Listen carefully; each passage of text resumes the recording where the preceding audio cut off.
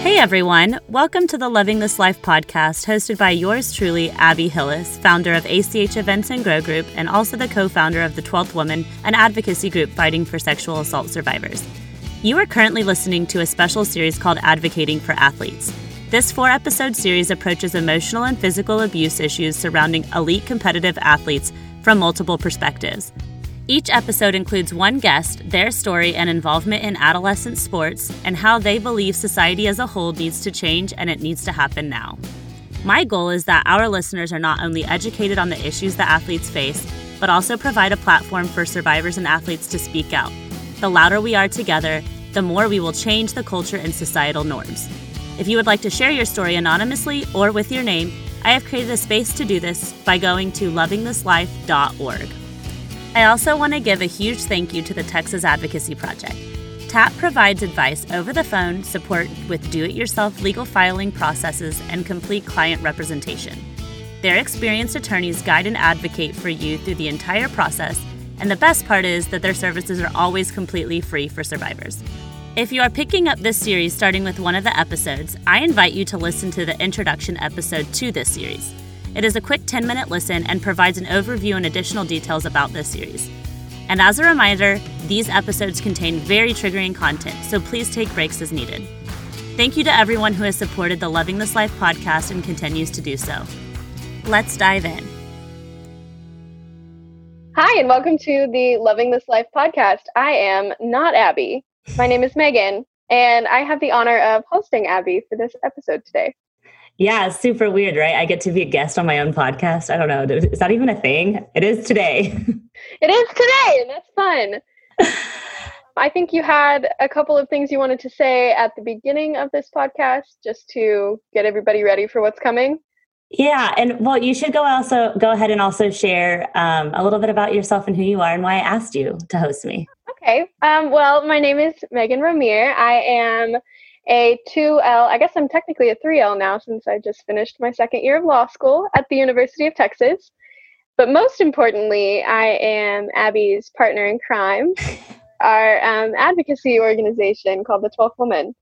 And yeah, those are the interesting bits about me. And you're getting married this year, hopefully. That's the plan. Yeah, no, we will be getting married this year, come hell or high water.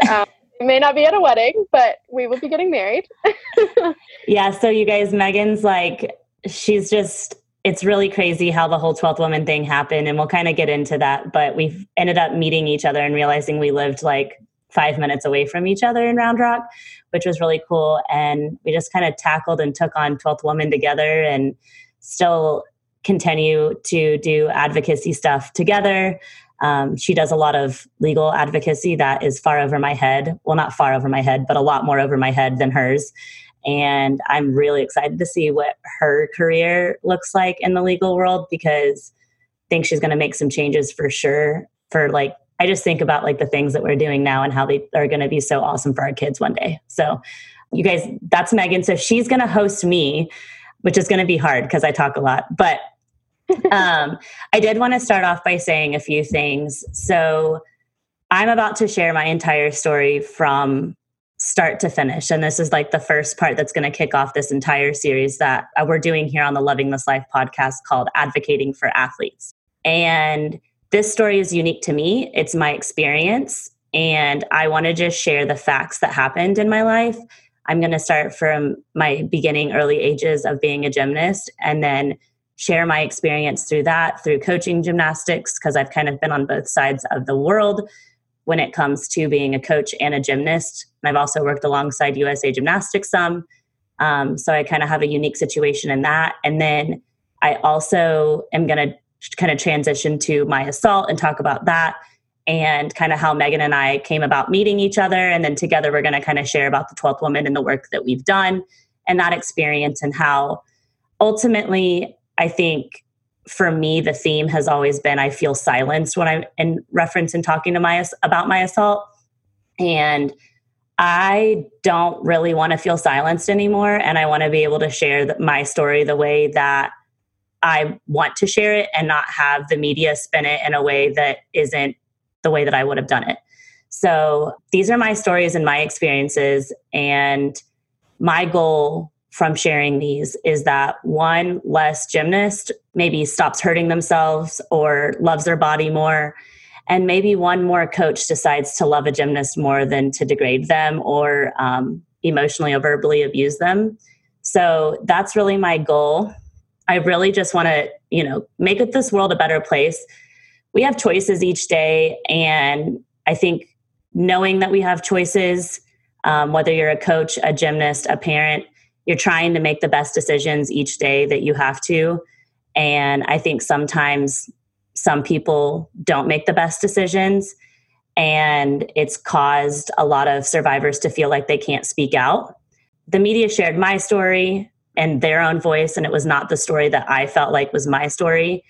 I've been silenced. I was told that I was raped because I asked for it. I was told that I was lying about my rape for attention. I was told not to speak out about my assault or any of my experiences as a gymnast because it would jeopardize my future. I've told I shouldn't put sexual assault advocate in my bio because it's inappropriate for 6-year-olds. So being silenced is a real feeling as a survivor.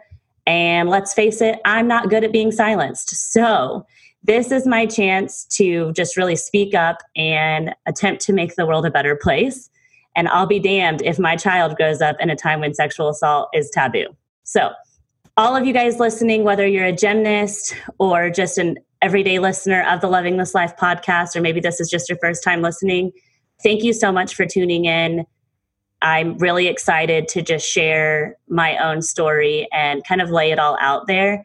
Megan's going to kind of help me because there's a lot of gymnastics jargon that a lot of non-gymnast people may not understand. And so I'm going to try to fill in, and she's going to kind of give me a heads up anytime I might be talking about something that people don't understand. So I'm going to try to talk in layman's terms, but sometimes gymnastics can be its own lingo. So I am not a gymnast, so we can all learn together. Yeah, definitely. It's like its own, I don't know. It's just this weird little like group of people and lingo and own language. So why don't we start at the beginning of your time as a gymnast? Do you want to take me back to the very start? I started at Capital, which is like the gym I grew up in, when I was 5. So my family lived in Plano and we relocated to Austin for my dad's job.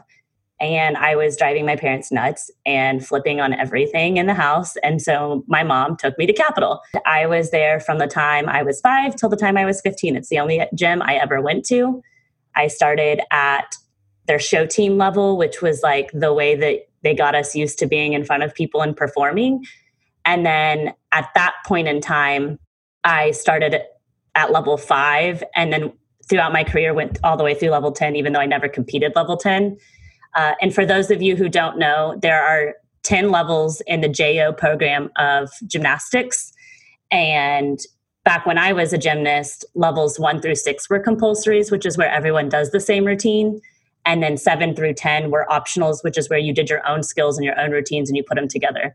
Well, your coaches helped you. But now levels 1 through 5 are compulsories and 6 through 10 are optionals. So that's important for kind of later on for you guys to understand. But I started on show team. I had an incredible show team gymnastics coach. Her name was Trisha. She had us do some super fun dances. We performed all over the Austin area. I had a great experience. It was awesome. Then I started my compulsory career, and I had some awesome coaches then. But every now and then I would get coached by a higher level coach.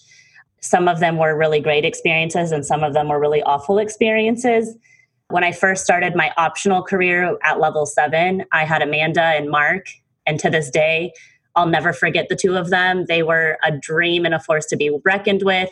Amanda has her own gym now in San Antonio with her husband and 3 kids, and they do very well. And Amanda always made sure to make me feel loved and supported, as did Mark. We have some funny stories of Mark getting a little frustrated with us and our hormones, but at the end of the day, we knew he loved us and cared for us and definitely wanted us to see us succeed. He's no longer in the gymnastics world, but we stay in touch on a regular basis.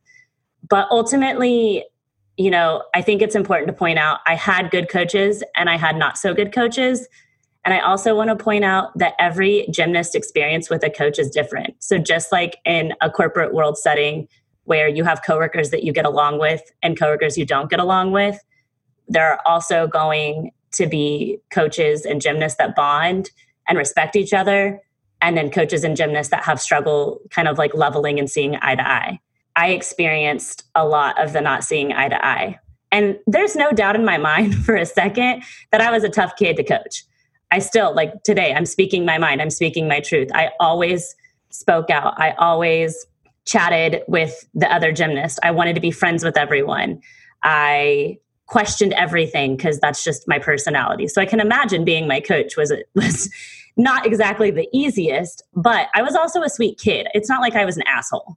At the end of the day, I can look back and I know that I may have talked too much and I may have, pushed their buttons a little bit, but it wasn't because I was an awful kid. I was just being intuitive and questioning, and it was all things that now I would want my kid to do.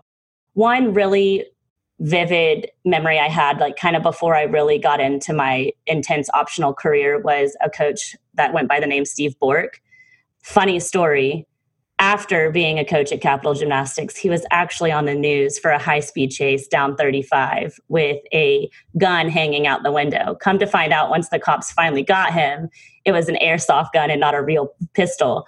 But they didn't know it because all they saw was a gun hanging out the window at the time. So this is the guy that was coaching us at one point. And this is also the same guy who told me I would never be an athlete, told me I would never make it anywhere, that I needed to shut up a lot of the time. At one point, we were at a competition for TOPS training, which TOPS training was for younger girls to get really strong and basically compete on strength. Kind of think of it as CrossFit in a way, but much more regimented, strength and flexibility. And we went to a TOPS like performance training camp. I don't really even know what it was called. And he was my coach, and he actually left me out on the floor alone because he was disappointed in my performance. I just remember feeling like I was always a failure with him. Like I could never do anything correct. How old were you when all this was happening? Like, when did you start optionals? When did you work with Steve Bork? What ages was this? So I would have been probably like 6 or 7 when I started level 5, and I did 5 for 2 years. So by the time I hit optionals and I was a level 7, I mean, maybe I was 12, 13, maybe 11, 12, 13, somewhere around there. I'd have to go back. My mom would probably know those exact answers. But I mean, at this point, like, especially with gymnasts, I hadn't hit puberty in the slightest. So as far as I'm concerned, I mean, I was working out all the time. I was never home. I wasn't going to school full time. So gymnastics was my life. I was sheltered. We joke kind of in the gymnastics world, and there's in one of the later episodes of this series, you'll hear gymnasts talk about it, but we just were very delayed in not only like social growth, but mental and physical growth as well, because we were so in the gym all the time that, like, so you even hear a gymnast being 13, where you can probably equate that to like a normal everyday teenager being like 10 or 11. That's kind of how far behind we are typically with like really, if you're a really intense athlete in the sport. And that's probably similar for a lot of really intense athletes. But one really specific instance I remember about working with Steve was that he was making me do the skill where so the women do uneven bars, and there's a high bar and a low bar, and you go back and forth between them. And the higher level you get, the more transitions you have to do between the bars. So this was at the beginning of me learning this transition for the first time, of going from the high bar to the low bar. And there's a couple different skills that can get you from the high bar to the low bar. This one was called a counter. People don't even do them anymore because they're not exactly safe. Typically, when you're learning a counter, you put a bunch of mats over the low bar and mats underneath the high bar, and you're really protected because that's just, the safety way to start learning it. Well, I had done that a few times. And then one day, Steve just decided he was going to make us all do it with the bars completely bare all the way out. You're just going to let go and have to go for it. Get over it, right? And I was stuck on bars for 3 hours. I wouldn't do it. I wouldn't let go of the high bar because it didn't make sense for me to let go of a high bar and shoot for the low bar when I knew I wasn't prepared as a gymnast to do it. And he told me I was stuck on this event until I finished it. And I completed it. I was a stubborn, and still am a very stubborn person. And when I felt like you were jeopardizing my safety, I wasn't going to do it. Finally, I decide I am so sick of doing it, I'm just going to let go. I end up letting go, landing and sitting on top of the low bar and flipping over and landing on my head. And at that point, I think he pretty much realized, like, to not mess with me because I was just going to prove him wrong in any situation. And it wasn't like I purposefully made myself land on my head. I knew I wasn't ready. I knew I wasn't ready to do the skill. Steve left and came back to Capital a second time. And it was after that second time that the whole high-speed chase thing happened. And, I think this was a case of, to be completely honest, I don't know what it was a case of. There are a lot of coaches at Capital that I questioned why they were allowed to be employed there. And I don't know if it was a relationship with the owners that he had that kept him there. I'm not really quite sure, but he's definitely one that when I look back, I don't really think I have any fond memory of him. But after Steve, I was also coached by a coach named Courtney. And she is someone who, again, I always want to try to make sure that I'm including the positive with the negative memories. And Courtney, to this day, has a huge impact on who I am, especially as a teenager. She loved on us. She asked us about boys. She asked us about life. She wanted to paint nails with us. Like, she embraced the girl and normalcy of being a gymnast and didn't make us feel like we were robots. For that, I'm forever, ever grateful for her. She was a phenomenal coach. I think she had her own personal struggles that she went through in the midst of when I was being coached by her that I think ultimately made her leave the gym. And something that people don't know about in the sport of gymnastics, especially the female side, there's 4 events. And vault and bars, like in society norm, is coached by a male coach. So typically your male coach coaches vault and bars, and then a female coach coaches beam and floor. And then that male coach also will help you with your tumbling on floor. Why are the events so gendered that way? That's a great question, and I don't even know the answer. So I know on bars is heavy spotting, and so it definitely makes sense to have anyone who is physically inept enough to, flipping, letting go of the bar and re-grabbing the bar and things like that. And so you have to have someone who's strong enough to really spot through that. It's heavy. When you're learning skills on it, it's some putting mats in, but a lot of times it's also heavy spotting. So I think naturally more male coaches are bigger and more equipped to do that. Now, there are coaches who coach all 4 events or females who coach vault and bars, but that's like the stereotype is you have a male and female coach. One does vault and bars, the other does beam and floor, and that's just how it is. And growing up, that's how it was for me. And so while I had Courtney, I also had Coach Barry. If you guys know anything about Capital Gymnastics, you guys know who Coach Barry is. He has been around from the beginning. He's very good friends with the owners, Jim and Cheryl Jarrett. And he just recently left Capital. And he has coached hundreds of gymnasts through the doors of Capital. And in my opinion, hasn't always left the best lasting impact on those gymnasts. I think there are gymnasts in this world who had a very positive experience from his coaching style because their personalities meshed better. But I think there are a lot more gymnasts who struggled with his coaching style.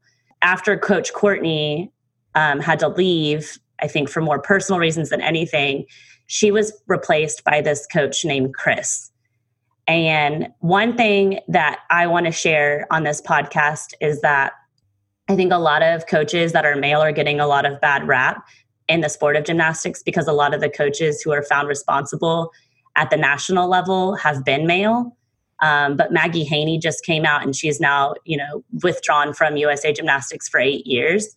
And she was a female, and some of the worst have been females. And we talk about that in episode 2 with another coach. And we talk about how it's not just males treating gymnasts like this, the females are doing it as well.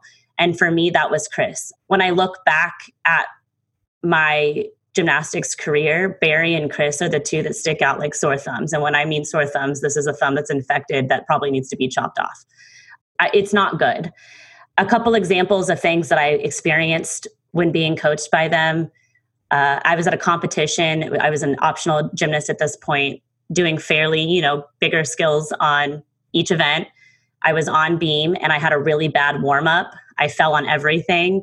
My mind was all over the place. And side note for non-gymnast people, if you have a bad warm up on beam, the chances of you having a really good competition are actually higher. At least that's what I believe, because you get all your falls out during warm up.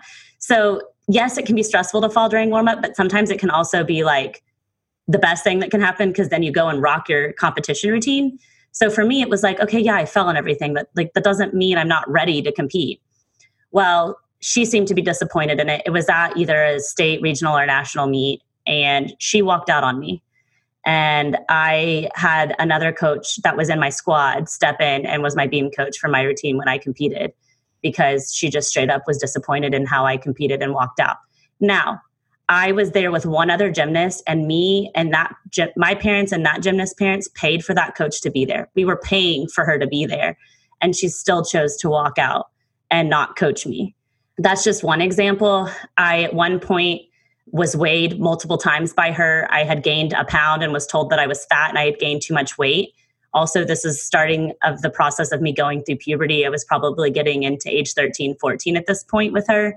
And so, I mean, I just remember my body, like one day I felt skinny and the next thing I felt like an elephant when you're going through puberty and you're growing and you're not growing. And so you go bigger, you grow out wider, and then you grow up, and then you go an inch or two, and then you feel skinny again. And so it was a constant struggle, as it was anyway. And let me just also point out, we didn't eat fast food in my family. I was only allowed to eat nutritious food. My mother made sure of that. Every snack and meal I ate had nutritional value. Like, my one thing that I always remember getting on the way to Saturday morning workouts was I got to stop at McDonald's and get a bacon, egg, and cheese biscuit. Besides that, like, I did not eat unhealthy. So there was just no way. And working out 30 hours a week, 25, 30 hours a week, there's just no way I was ever going to be fat. Like, that's just such an awful thing to say to a teenager. So she still to this day is a large reason why I have body shaming issues for myself. At one point, she was asking me to do a skill on a low beam. I have a really bad back, and I have this disorder called spina bifida scoliosis, and my last vertebrae is not closed. So I'm not near as flexible as a normal gymnast person. And I was doing a skill that required a lot of flexibility, and I couldn't successfully complete it on the low beam, which just in any situation in gymnastics, when you're learning a new skill, there's always like progressions to get you to where you need to be. For beam, it's you try it on the line and on the floor, and then you move it to a low beam with mats, and then you take the mats away, and then you slowly move to a higher beam till you get it all the way up. I couldn't do it on the low beam. And then she required me to get on the high beam and do it. And I looked at her and I said, I can't do this on the low beam. It doesn't make sense for you to make me do this on the high beam. Why, again, would I jeopardize my safety out of a request that a coach is making? And so I refused to do it, because at this point I was getting older and having a voice. She basically kicked me off beam, and because I refused to do it. And I went by her and I said, well, you weren't even coaching me anyway, so it's not that big of a deal. And I walked away. Well, that comment got me kicked out of the gym for a week. I had to apologize to her, and never once did she ever have to apologize for me for putting my body in jeopardy, for putting me in a place where I was extremely fearful. And I've learned now through a lot of therapy that those rejections of expressing fear and concern and it being completely not validated by an adult is actually super like detrimental to the growth of a child and its ability to trust people. And then my last biggest like glaring memory of her was my career ending ankle injury. So it was a Friday night. It was at this point, I was 15 years old. I was into football and being social. And I told her I was done with my workout. And if there's one thing you knew about me as a gymnast is I didn't cheat my numbers. I loved conditioning. I loved working out. I loved to just get my workout done. And I always felt it looked for others to get their workout done than it did for me. And so I had finished and she didn't believe me that I'd finished my numbers. And she asked me to do one more last tumbling pass. So I did. And when I punched from one flip to the next, I punched on the side of my feet, like basically on my ankle bone on both feet, and flipped over and a front flip and landed on my back. I started screaming for obvious reasons and had to look down to make sure that both my ankles were still attached to my legs, because at that point it felt like they were dangling. I'm screaming and she runs over and puts her hands on my shoulder. And the first thing she said to me is, "You need to calm down. You're overreacting." That injury stopped me from being able to go to college as a college gymnast. One more, it's hard to even talk about. I'm getting emotional. One more pass and her belief of not believing me is what caused me to not be able to go to college for gymnastics, which was a dream of mine. So still to this day, I don't know that she knows that, which is really frustrating, but I'm really sorry, Abby.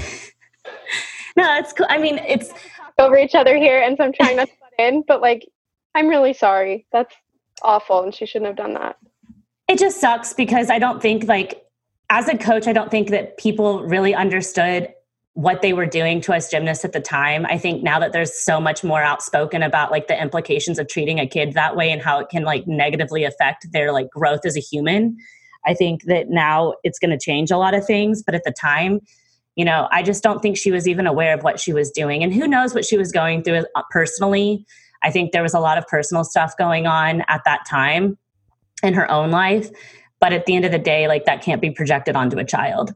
So at the same time that I was getting treated like this by my female coach, my male coach was Barry. And I mean, anyone who knows Barry knows he's inappropriate. Anyone who knows him. To this day, my father still won't even look at him or talk to him and has thought he was inappropriate and not welcome in our home from day one. He just got a vibe from him that he didn't like. And you can talk to my father today and he'll tell you openly that he's felt this way.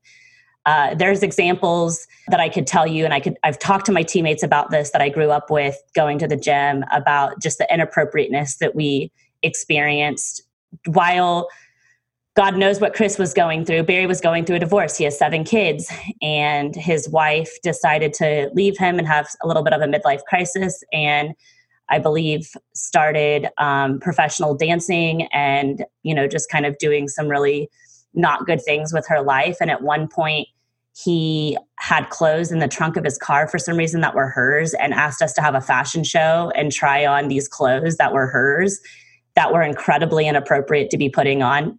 By professional dancer, I mean like nighttime person, not like a sports professional dancer. And you know, that was inappropriate. We knew insane details about his divorce and the things that his ex-wife was doing that we should have never known about. I mean, at that point, I was 13 years old.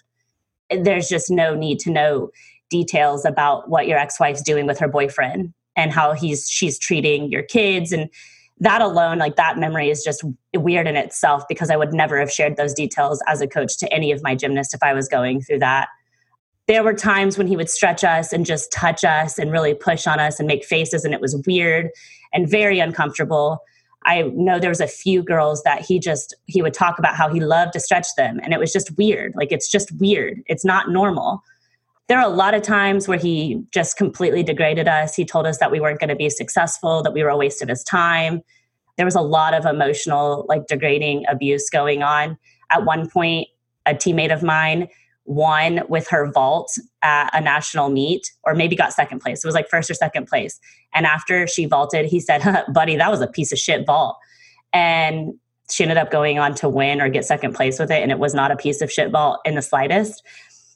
But that's just what he did. When you didn't do what he wanted you to do, he just talked shit about you. And he just made you feel like you were scum on the bottom of your shoe. Even as, like, and I'll get into this a little bit more, but I started coaching at Capital after I got injured.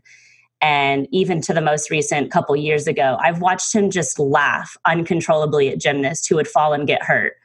And instead of giving them corrections to improve their skills and not fall anymore, he would just laugh at them and not even coach them or say anything.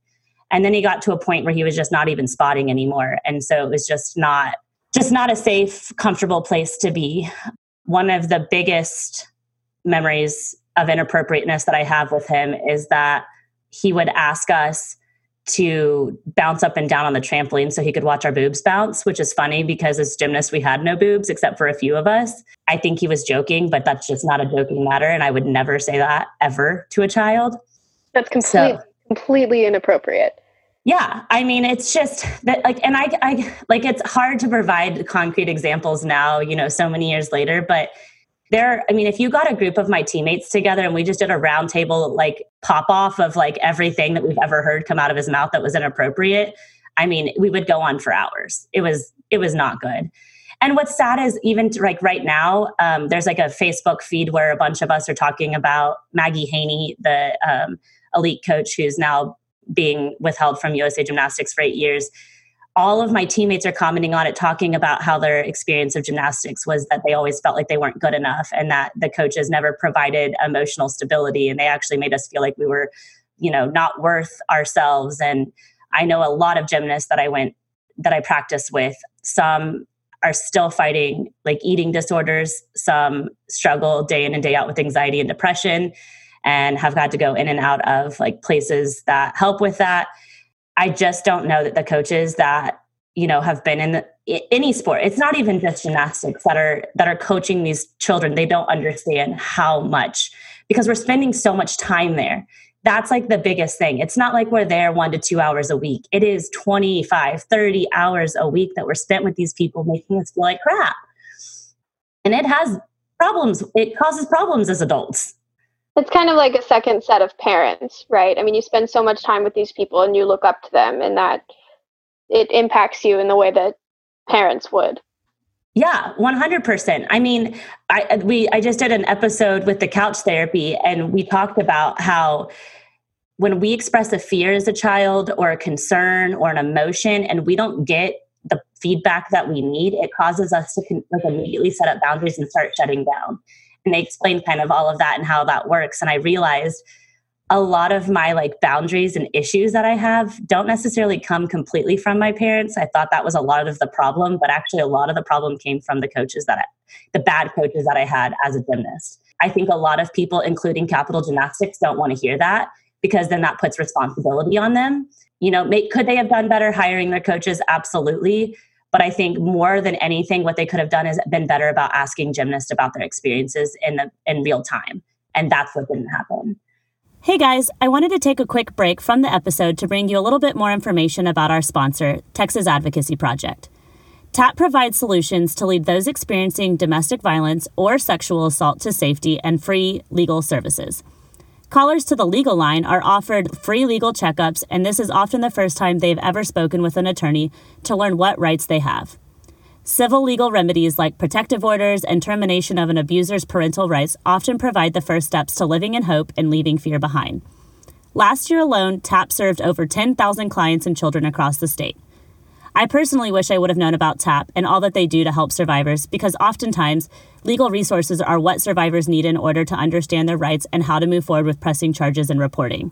I love what they stand for, and I can tell you, this is a group of amazing people. I recently went to their office for a meeting, and I was welcomed with the most amazing energy and enthusiasm. These people are passionate and absolutely love what they do. Together we can and will be better. So if you would like to donate to TAP on behalf of a survivor or for a great cause, please visit texasadvocacyproject.org/lovingthislife to make a contribution and to learn more about TAP. Now, back to the podcast. After I had my injury and I was in a wheelchair for a month and a half, I then had to pretty much learn how to walk again in water therapy, where I wasn't basically weighing what I normally weigh on land, because that was like the easiest way to learn how to walk again. I was basically told I needed to have double reconstructive ankle surgery or I needed to quit the sport. And by that point, I was at a place in my life where if I would have had the surgery and with recovery, I wouldn't have been able to go on and compete for a collegiate gym anyway, or team anyway. So at that point, I was just kind of like, I think this is God's way of asking me to retire. And I just made the decision to no longer be a gymnast. And then I switched over to coaching, because my mentor, who's the owner of Capital Gymnastics, Cheryl, had told my mom, it would be really smart of you to keep her in the sport. She needs to be active, and she needs to have things to do, and she needs to not just go be a normal child, because I think they knew that if I experienced just like everyday normalcy of like a teenager, I probably would have gone real crazy. So I think like that was like their way of being like, okay, we're going to keep you responsible by having to be in the gym every day still, but you're going to be coaching. And so I started coaching. I coached all the way up through high school, finishing high school, all the way through college, came home and coached at Capital in the summers. And then after I graduated in 2011, oh my God, I can't even remember my graduation year, I came back and started coaching as an optional coach. So this was level 7 that I started coaching. At that point, I was then working alongside Barry, who used to be my coach, and my partner, which going back to kind of like, we always have a male-female combo. My partner was a coach named Paul Miller. And I think one point I wanted to be able to like express where the tables had kind of turned was, as a coach, now Barry saw me as like a peer, I think, and less of like a gymnast. And he would just make incredibly inappropriate jokes to me. He would talk about how hot other coaches were. He made comments to me about athletes' bodies. At one point, a new coach came to Capital and he whispered to me, "Watch, I'm going to make her my girlfriend." And come to find out they're now married. So just just very much objectifying women. And I started seeing more the adult side of his comments and conversations. And here's the thing, guys, like if you talk to any coach that had to ever be at a meet with Barry, they would tell you he's inappropriate. Like it's no secret that he's inappropriate, yet somehow he's been allowed to do it. That's bananas. That's like, truly bananas. It is. It's crazy. It's crazy that like it's not unknown. Everyone knows he's inappropriate. Even kids who sing his praises, who are coached underneath him, know he's inappropriate. It's just wild to me that like parents are paying this man to like be around their children. Not only are parents paying, but a facility's paying them as well. Yeah. Yeah. So my next kind of situation of being like exposed to just this emotional and just a mental abuse that gymnasts go through was my co-coach, Paul. So him and I did not get along. I did not appreciate the way that he carried himself and the way that he treated the athletes. He also had athletes' numbers and would text them and hang out with them in swimsuits on the weekend and go paddle boarding on Lake Austin and swim at their house. And the parents allowed it because I think the parents became friends with him because they were like similar in age. But either way, like it was taught in the sport of gymnastics to not have relationships with your kids outside of the sport. And even on like our annual pool party, it was like very much so like we weren't going to get in the water and play with the kids because it was just, there's too many like situations that you could get yourself into. Paul didn't care about that. He just did whatever the hell Paul wanted to do. I want to provide an example of something like how he treated the girls because he just would beat them down and he thought they were robots. He came from a military background and he legit thought that these 8, 9, 10-year-olds were robots and that they should just do whatever he tells them to do. And I just so disagreed with that because I just saw a little me in them and I just didn't want to treat them that way. And so we all have routines on each event, right? And for level 7s, it's your first chance at being optionals, well, at the time it was. And so your routines, they were hard, but they were very simple. But they lasted about a minute. And he would make the girls do 20 to 25 bar routines and a 45-minute bar workout, and to someone like Megan or anyone listening who doesn't have a gymnastics background, it sounds like it's not that bad. But if I put it to you this way, I think that maybe you'll get a better understanding of what he was requiring these 7, 8, 9, 10-year-olds to do. Imagine you are 9 years old. You have to run up and down to the stop sign on your street and back. And for however long that is, that entire run takes you about a minute to get there and back to the stop sign and back. So you have 45 minutes to run to the stop sign and back 25 times, but each one takes a minute. So in theory, you have to basically get all of these 25 runs done within 2 minutes for each run. And so that'll gives you a few seconds to catch your breath before you have to go again. So that's pretty much what it was like, right? Like you would take a turn, you would do your routine, you'd go to the chalk bucket, you'd chalk up, and then you'd go again. But you can think of in between each one of your sprints or runs as you having to take off your shoes, put them back on and tie them back up while you're trying to catch your breath to go again, because that's about equivalent to us, quote, chalking up in the chalk bucket, which is us like preparing our grips for our next turn. And so you're having to do this while catching your breath and then having to do whatever side stations the coach was making you do. And it's just not sustainable where every day you come to bars and you're asked to do that. Like imagine every single day being asked to run 25 runs in 45 minutes. Like it's just not sustainable. Now, if he had come to me and said, hey, I want to try this thing. I want to see if they can get 25 routines in one workout done. And it was randomly out of the blue and it was one time, I probably would have been on board with that. But to do 25 routines day in and day out, you're destroying their hands, you're destroying their muscles, you're destroying their egos and their bodies. Everything about it just doesn't make sense. And any coach will tell you that's excessive. Every coach would. Any coach that has their head on straight. So that's what these kids were subjected to. And they'd come to me for beam and floor, bawling, literally have no energy left. I'd never be able to accomplish anything with them. And what's crazy is these kids went on to win state championship as a team. Like these kids were insanely talented. And he just beat them down. And at one point, I finally had to look at the owners of Capital and say, it's either me or him. Like I can't sit here and coach along this guy who's verbally yelling at them and abusing them, emotionally abusing them. And they kept defending him. The owners did. And I finally got to a point where I was like, you either have to kick me out and I'm no longer a coach here if you keep him, or you need to kick him out. But this isn't going to work anymore, the way that he's treating these athletes. Let's just say he went to about 7 other gyms and gym hopped before he finally, I think, had settled, I think now. But he's just someone that had his own way of coaching and refused to listen to a more humane way. That's a good word. A more correct way of coaching. So I share all of that to just kind of like basically shed light on my experience as a gymnast and as a coach.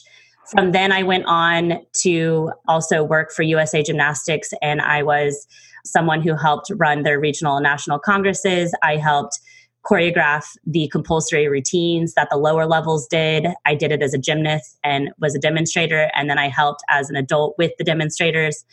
I was heavily involved with USA Gymnastics. I worked their VIP rooms at championships. What is a VIP room? What does that mean? So anytime there were like these big conventions of educational conventions for coaches in gymnastics, there was also a competition with the elites. So you would like educate by day as a coach, and then you would go to these competitions and watch by night. And this was also like, for instance, the year of the Olympics, it would be an Olympic trial competition, and it's deciding who's going to go represent USA in the Olympics. We would have VIP rooms, which is basically where all the past Olympians and their parents and any of the sponsors, like, you know, Visa used to be a huge USA Gymnastics sponsor, and Procter and Gamble, and all. It would basically be it was the corporate way of wining and dining people, right? Making them feel special. So I was working it. I, did that. I also traveled alongside a lot of top coaches doing the compulsory stuff, because they're the ones that, created it. So you've heard stuff about John Geddert, met him, worked alongside him, Dan Baker, Tom Cole, and then my mentor and owner of Capital, Cheryl Jarrett. And these are people that, like, still to this day they're big names in the gymnastics world. And I was around them all the time. And I learned very quickly that there was a very strong corporate America side of USA Gymnastics that I didn't really know existed, but I didn't quite understand the depth of it, but I kind of sensed it. And now, knowing everything about the Nassar situation and everything that's come out, it all makes sense to me now, of like the things that I witnessed and overheard in conversations. And, just Steve Penny talking to people and acting like he owned athletes that were basically paying his paycheck. And Steve Penny, for those of you who don't know, was the president of USA Gymnastics when all of the Nassar stuff happened. And let's just say he went into hiding before they finally indicted him. He was trying to hide from the feds. The rest of his life is doomed from his choice of quieting gymnasts, and protecting Nassar and any other of the coaches that have treated gymnasts wrong. So I just overall have just this really unique experience, because the owners of Capital are also heavily involved with USA Gymnastics, and they gave me these amazing experiences. So not only do I have these like individual gymnastics experiences as a gymnast, and as a coach, but also at the top corporate level of USA Gymnastics. And I just realized that a lot of the stuff that I idolized and the people that I idolize now are not who I thought they were. And that's really hard. Never meet your heroes. Yeah, exactly. And so to try to kind of transition from like my gymnastics background into kind of 12th women stuff, I want to kind of set the scene for the year 2018, because that was a huge pivotal time in my life. 2018 is when I gave birth to my child, and I gave birth to a very colicky child. So right in January, after giving birth and into February, I was at home a lot on maternity leave from managing a Capital Gymnastics. And that was the same time that Nassar had to listen to the victims tell all of their stories and like basically confront him at his sentencing hearing, which went on for 9 days. So I'm at home with this newborn, and I'm watching the sentencing hearing where there's all these Olympians basically exposing what they were subjected to as a gymnast. And so that's happening. I realize that all of these people I idolized, like Steve Penny, Tom Cole, Cheryl Jarrett, Kathy Kelly, the board members of USA Gymnastics, I knew a lot of these people. The list goes on, and I realized that they were a part of the problem. And I thought they hung the moon. And as I watched this all unfold, I realized there was a really big problem going on that I didn't even realize. And so while the Nassar thing's unfolding, I am basically at home with this helpless newborn baby who's crying his way through life. I'm working at a gym that I'm learning I don't really feel welcome at. I'm frustrated with them and how they're handling certain things. At this point, I was also hearing about this was 2018. This was only 2 years ago. But I'm witnessing coaches still in the gym at Capital Gymnastics, ripping girls' hands off their bars and making them do skills they don't want to do while they scream out loud and cry that they don't want to do it. Well, when a child says no, you don't make them do something. You have to respect the word no. Because what does that teach them? When they get older, the word no means nothing. And so I'm watching this do it and I'm bringing it to their attention. And they're basically telling me to just get over it and shut up and they're going to handle it. And so all of this is going on. And then 5 months after becoming a mom, I find out that I'm not the only survivor who was re-victimized by Texas A&M and not the only survivor who had my Title IX case mishandled. So here we are now in June of 2018, and I watched USA Gymnastics unfold and fall to pieces, and all these gymnasts come out and share their brokenness. I find a group of girls and women who we figure out we have a lot of similarities together of how our cases were handled or not handled at A&M. I look back at it 2018 and I'm just like, holy cow, that entire year is a blur. And so much happened.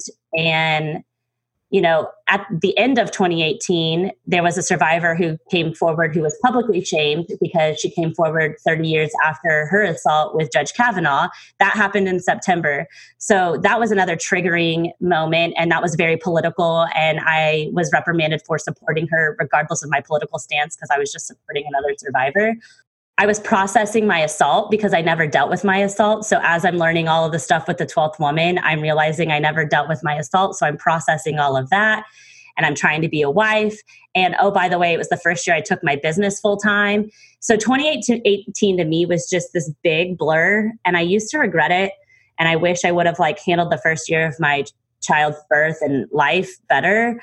But then I realized that 2018 was such a pivotal time for me in my life that I'm no longer sorry or regretful of that year, that I've realized it's set me up to be able to stand up to people and have a voice and not just be told to just hush and, don't bring up the bad because it's just going to ruin you. Well, guess what? Bringing up the bad's only brought really great things to my life. So, and I have a lot to thank to 2018. So kind of switching gears a little bit and diving into my involvement with the 12th woman kind of starts with my assault. And a lot of people ask questions about it. And there are just a few facts I want to share about it. I think a lot of people think that assaults won't happen to them. I was one of them.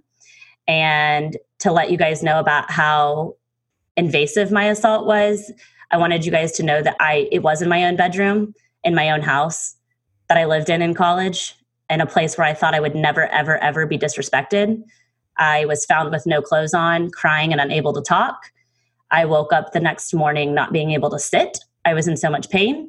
And from that point, I had an amazing advocate that day who made me go to the police department. It was the first place we went.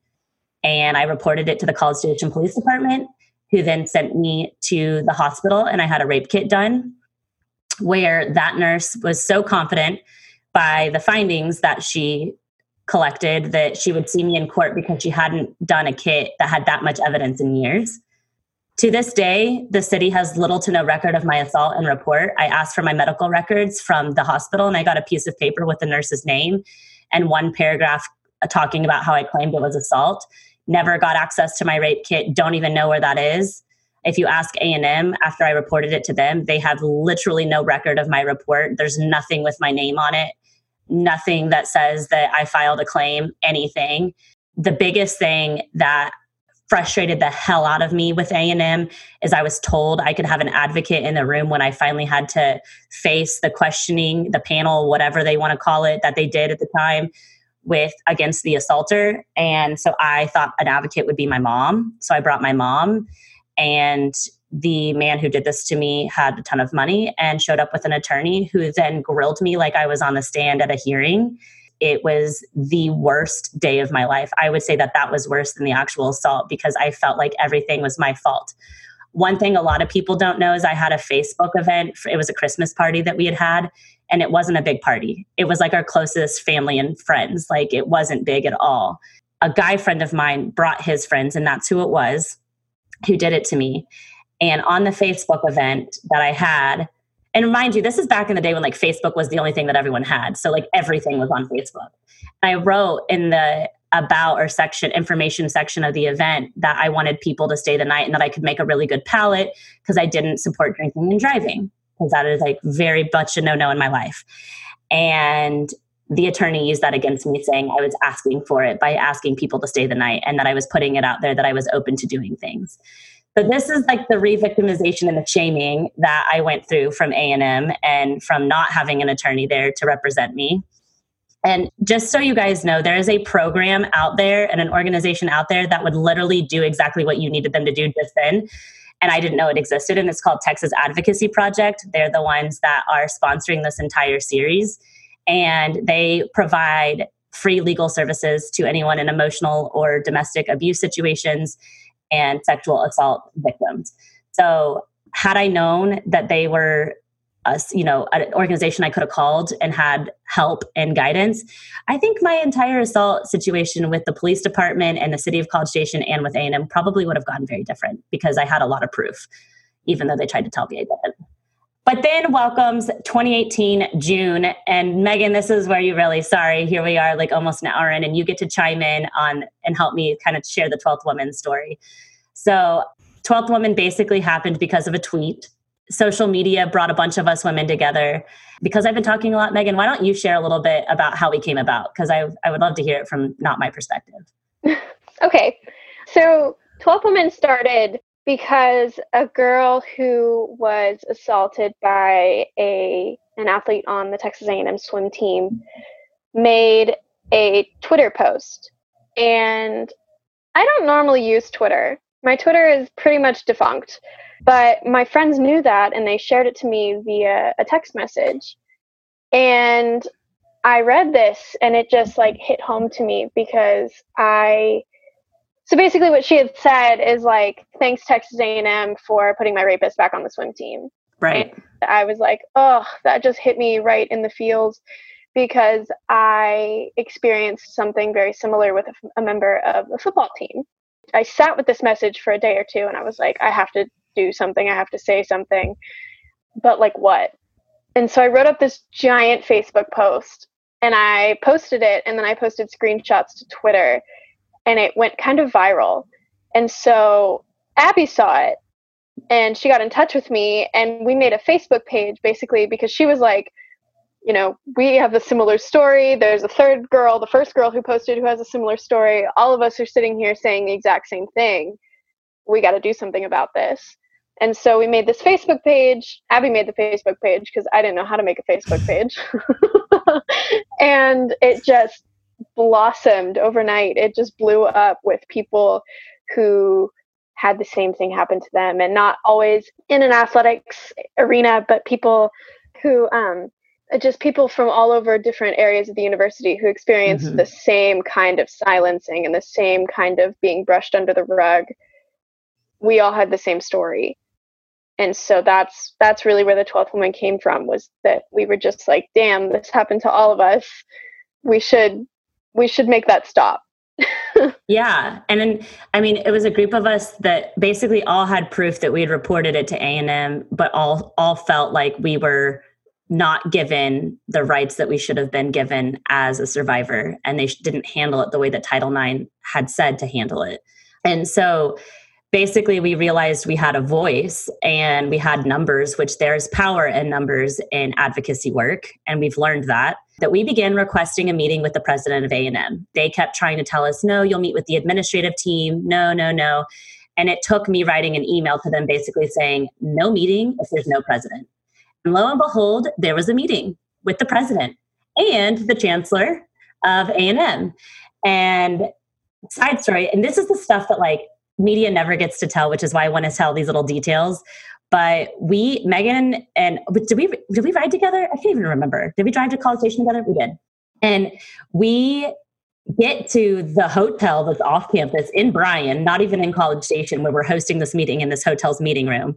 And I had been in conversation with the manager because I was explaining to him what we were doing. They gave us a really good rate on a room to stay the night and to prepare and afterwards and talk about what our plans were. We go to check in and we're like, oh, we're here for the meeting with A&M's administrative team. And they're like, oh, the marketing meeting? And they literally, A&M called over, reserved a room, and they were so hush-hush about it that they called it it was like a marketing team meeting or whatever, because they didn't even want the hotel to know that it was meeting with a group of survivors. Do you remember that feeling? Oh, I very much do. Yeah, because it was the manager knew, but it was the staff that didn't. Yeah. And we were just like, marketing meeting? This is the opposite of marketing. Like, yeah. Yeah. And so at that point, we'd kind of befriended the manager and he kind of knew what the situation was and how A&M was being crappy. We ended up having the meeting. Unfortunately, some different things that I just want to share because I think it's important that no media would ever share this. But VP of Student Affairs, his name is Dr. Daniel Pugh. He winked at me during this meeting while I'm sharing my detailed story of my rape at A&M. He winks at, and multiple women. There was like 8 or 10 of us sharing our story. We had people on Skype from all over the world that were sharing and chiming in and sharing their story. One of the girls was literally doing it in the middle of the night. It was like 2 a.m. wherever she was. And throughout this entire process of dealing with A&M, I also want to note that Daniel Pugh offered field football tickets to women in our group and also offered front row seats to Rev 7's funeral. And Rev 7 is Reveille, for those of you who aren't an Aggie. And it's our mascot. And she's like the most prestigious thing on campus. And Rev 7 had died and he wanted to offer tickets seats to us to the funeral. I think she's the highest ranking member of the Corps of Cadets. Highest ranking member. Thank you. Thank you for making me not sound like a bad Aggie. And what's funny is I reported that he was doing these things, which, guys, by the way, that's grooming. That's what grooming is like, oh, I'm going to make you feel loved and supported. And then I'm going to like turn around and, treat you really crappy. And I reported these all to the provost, Carol Fiarchi. And in a very, very one-on-one, woman-to-woman conversation, she basically looked at me and said, Abby, my hands are tied and I'm dealing with a world that's basically all men and I'm fighting an uphill battle, which was basically her way of telling me like we had no voice and we weren't going to change the administration going on at A&M. And I think for me, that was the day where I wanted to quit because I felt like no matter what. And by the way, just up and before, Megan, I don't know if you've looked at this, but just before starting this podcast today, I went and looked at the A&M administrative team and there are 23 members and 4 are women. So less than 17% of Michael Young's team as the president of A&M in College Station, only 4 out of 23 are women. And that's still an issue. Carol Fiarchi is one of those 3. And let me just tell you, the other 3, we won't go there. That's an opinion I'm not going to share. Long story short, it was a really long 2018 summer. We did a lot of advocating and meeting at A&M. We were asked to join their team that was rewriting the policies for Title IX and how they were going to handle assaults and the reporting and all of that jazz and creating a system on where there's an obvious information online on their website. What are they, educating students on? Are they being outspoken about this stuff? So that way students feel more like they know exactly what they need to do and how to report. And then once they do report, the process is actually being the correct way and not re-victimizing survivors and that type of thing. And that was a grueling experience. We were silenced a lot of time in those meetings where each of us individually would sit in at this conversation with all these administrators, and they did it to shut us up. They had us included in those meetings to shut us up. But I think the best part that came out of 12th Woman was being able to be endorsed by Congressman Ted Poe. I don't know about you, Megan, but that's like one of my favorite memories because I finally felt like I was being heard. I guess for you, that trip was a lot harder for you than it was for me. But for me, I mean, it was an emotional trip. Don't get me wrong. Yeah. But also getting that plaque in the mail from him about like the stuff nationally that we had worked on, I thought was really, really cool and thought, okay, we're finally making momentum in this world and people are finally listening to survivors. Would you agree with that? No, absolutely. I think that was a really cool culmination of what we did, and it did make a difference. I was personally struggling. I was in the hospital a week later with panic attack. So I was just like, I was personally in a really bad place. So I wouldn't say that that was one of my favorite memories. Yeah. I do think that the result of that and going and doing that was really, really cool. Honestly, my favorite memory of 2018 summer is getting to meet you and the fact that we became friends. So. I know. It's really cool. And now, like, I don't know, our worlds just keep coming together. But I want people to know, because I don't think everyone understands what we did in DC, because I think they saw pictures on social media but don't really know. So a girl this is the full circle of life, guys. My friend I did gymnastics with back at Capitol contacts me and reaches out to me out of the blue and is like, hey, I've been following what you're doing all summer. I want to talk. And I'm like, what? At this point, I had no idea what she was even doing. I had to go like search her on Facebook. I'm like, what is this girl doing? Come to find out, she is the communications director for Congressman Ted Poe, and arranged for us to show up in DC and share our stories on the floor of Congress, which is just, it was an incredible experience. It also was very hard to watch a group of political men hear your story and the details of your rape and assault. And tell it. And tell it. To do the speaking, we just got to help with the writing. Yeah. And it was a little weird. It was very weird. But afterwards, we held a press conference in front of the White House, and you know, there was this whole thing that I don't even think people understand. Like when you're talking about MSU and A&M and USA Gymnastics and the USOC, there are so many politics that go into all of these governmental entities. It's not even funny. For those of you who don't know, there are more Aggies on Capitol Hill than there are of any other university in the United States. So as you can imagine, A&M is a very, very, very, very, very political school that has a lot of political pull. And Megan and a lot of the other girls from 12th Woman, we all compiled our resources and we got our butts up to DC to make this happen on a very 2-week short notice. Yeah, I was just going to say, we had about a week's notice to get flights, get hotels, get everybody down to DC. Like it was very, very fast. And so it was not cheap. Yeah. And so we get there and we took a 6 a.m. flight out of Dallas, and we get there, or at least I did. And we get there and Katrina pulls me over and she's like, hey, it might not happen. Y'all might not be telling your story. And I'm like, what? How? Like, Katrina, we just spent thousands of dollars getting all of us here to make this all happen. And you're just like going to just all of a sudden say like this trip was wasted? You can't do this. So I basically told her she can't do this. She needed to figure out another way that was going to happen. Basically what we realized and what came out of it was that A&M was threatening votes on something else that I guess Ted needed votes on. And he needed them so badly on something else that if he went and did this, then they weren't going to give it to him or something along those lines. Basically, I think Katrina negotiated votes on something else and somehow made it happen. But it was pushed like 3 hours later than it normally would have been. And it was this whole big deal and conversation of politics. And I don't even want to know what her conversations were because it would probably make me throw up. But the coolest thing about it all is Ted Poe presented the 12th Woman bill to Congress at the end of all of that. And we can at least say that at a national level, we tried to make changes. And I think that's ultimately really cool, despite the nastiness that A&M brought.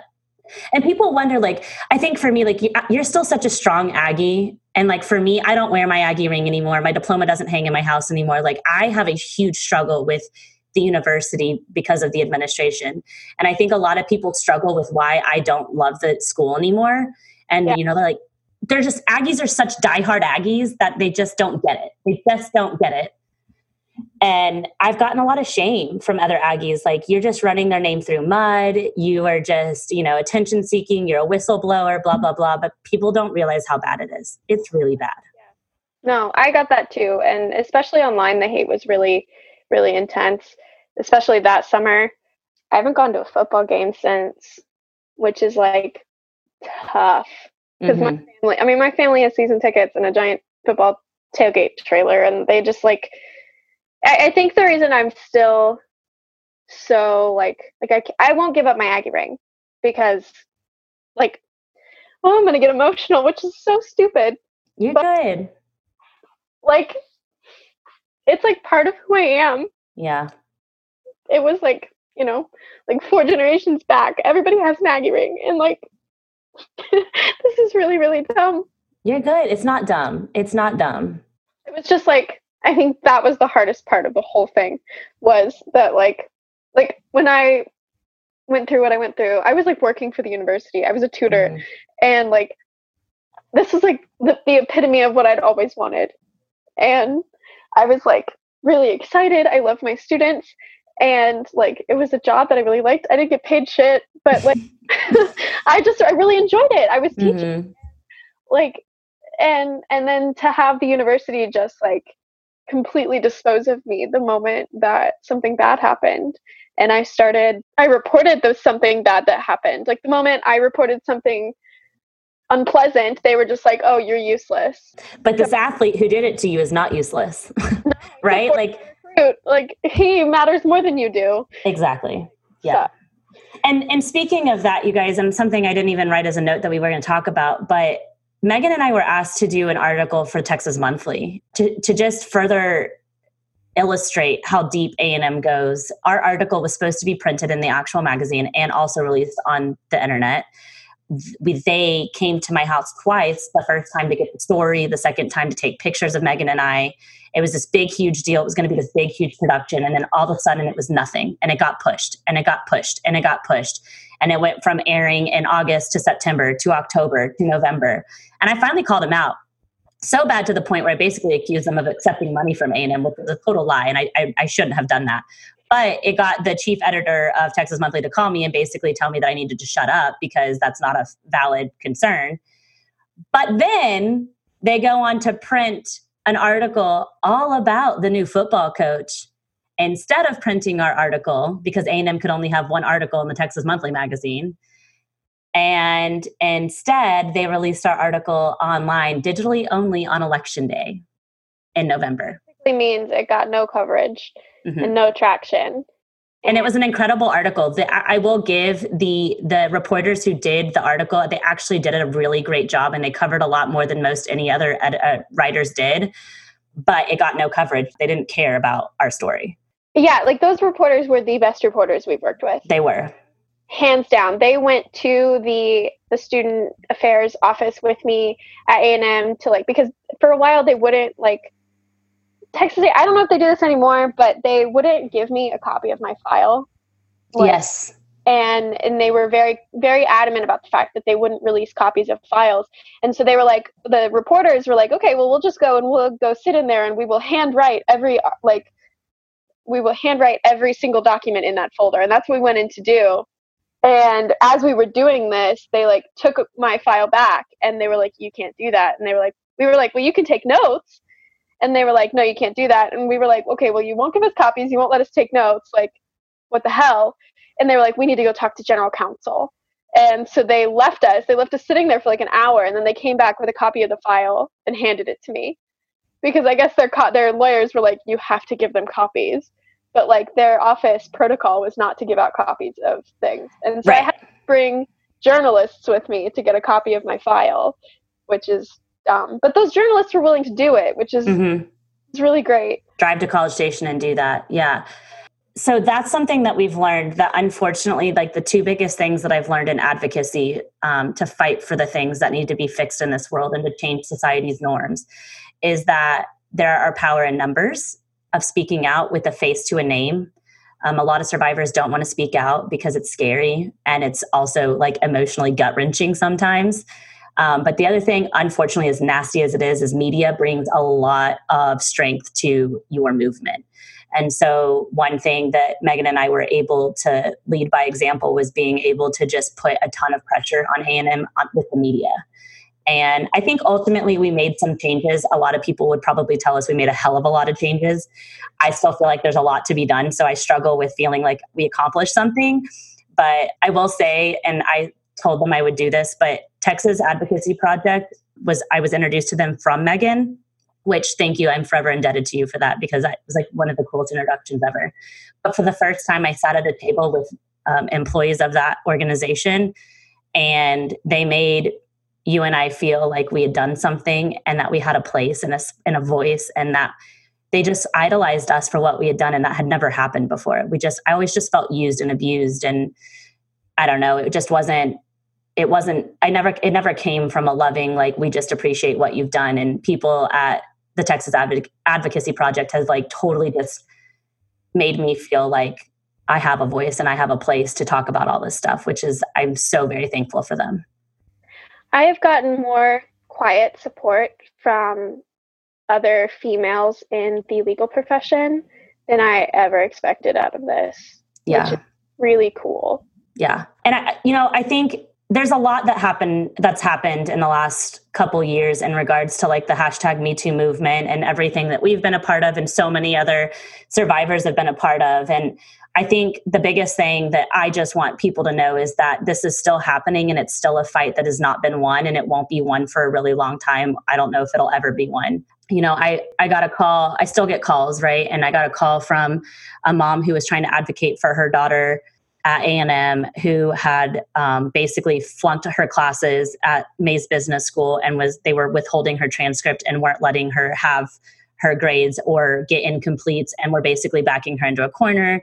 And that situation really upset me because she had been assaulted and she had not reported it to A&M. So they went to the dean, and the dean said, unless you report it, I can't help you, which is not. So basically she had to go forward and do something she didn't want to do just because that's what he wanted and needed. And it was crazy because one quick call to Carol Fiarchi, the provost, where I explained to her the situation and expressed to her what the dean was doing. And all of a sudden that student was taken care of, which is really weird. But that's just like what's still going on. And this is after all of the stuff had been completed that we had done for the 12th woman. And it's what's still happening. It's happening at UTSA. I've gotten a call and talked to a survivor from there. The Title IX offices are still struggling at universities, and they still don't have it all figured out. And they're still going to try to protect, their athletes, and their brand is a huge part of what they're protecting, whether that's a university or an organization like USA Gymnastics, who is a very, very, very, very wealthy nonprofit that has now lost all sponsorships and is just really struggling because they valued the brand over the athletes who are making the money. And at some point, it's got to stop. And at some point, we have to demand better. Yeah. So I think ultimately, my view is we can't fix societal problems if we don't speak out. I just hope that by Megan and I coming on here and always sharing our story, that we can act as a group, because a group voice has power. That's the way that we're going to create change. So I just really encourage anyone who does have a story, big or small, it doesn't matter. Speak out. Tell your story. I promise you'll get more positive feedback than negative feedback, and you'll get a lot more love. And I've even put together on my lovingthislife.org website, I've put together a place if you want to share your story, you can go on there and you can either anonymously share your story or you can attach it to your name and they're confidential, but it can give you a place to feel like you're sharing your story. And you can always reach out to me or Megan socially. We're both on Instagram, and I'll include how you can contact her in the show notes. But Megan, do you have anything else you want to say? No, I'm not really. I'm really grateful for the opportunity to be here and to tell my story too. I think that there's power in speaking out, and there's power in speaking out and owning your own story, right? And owning who you are and all of the little bits of you. And that's what you're giving people an opportunity to do here. And I like that. Thanks for helping me and always supporting me in my crazy endeavors. We have crazy endeavors together. It's fun. This is true. And it's not stopping anytime soon. Absolutely not. All right, guys. Well, Megan, thank you for coming on and hosting me and doing this with me, because the thought of doing this by myself was really hard. So I appreciate you doing this. And Anytime. That's a wrap for the first episode of the series for Advocating for Athletes, guys. And next up is Adam Miller. He is a coach here out of Austin, Texas. And he's got some great insight about the sport of gymnastics that he's sharing. So stay tuned because that's another great episode. Thank you guys so much for listening. And I will talk to you guys soon. Bye. Bye. Thank you so much for listening to the Loving This Life podcast special series called Advocating for Athletes. It is because of people like you tuning in each episode that Loving This Life has a purpose. If you like what you hear, please be sure to subscribe and leave us a review. This is how we spread the love and reach more amazing people like yourself. I want to give a special thank you to Ella Reed. What most people don't know is that the song that plays at the beginning and the end of the podcast was written by Ella for sexual assault survivors. She so graciously shared her empowering and uplifting song, Walk On, for us to use on the podcast, and I am forever thankful our paths crossed. This series includes tough conversations, but my hope is that by having these tough conversations, society continues to change for the better. So remember, you are not defined by what happens to you, but you are defined by how you respond. You are worthy, you are enough, and you have the ability to change the world. Thanks again for listening. Peace, y'all.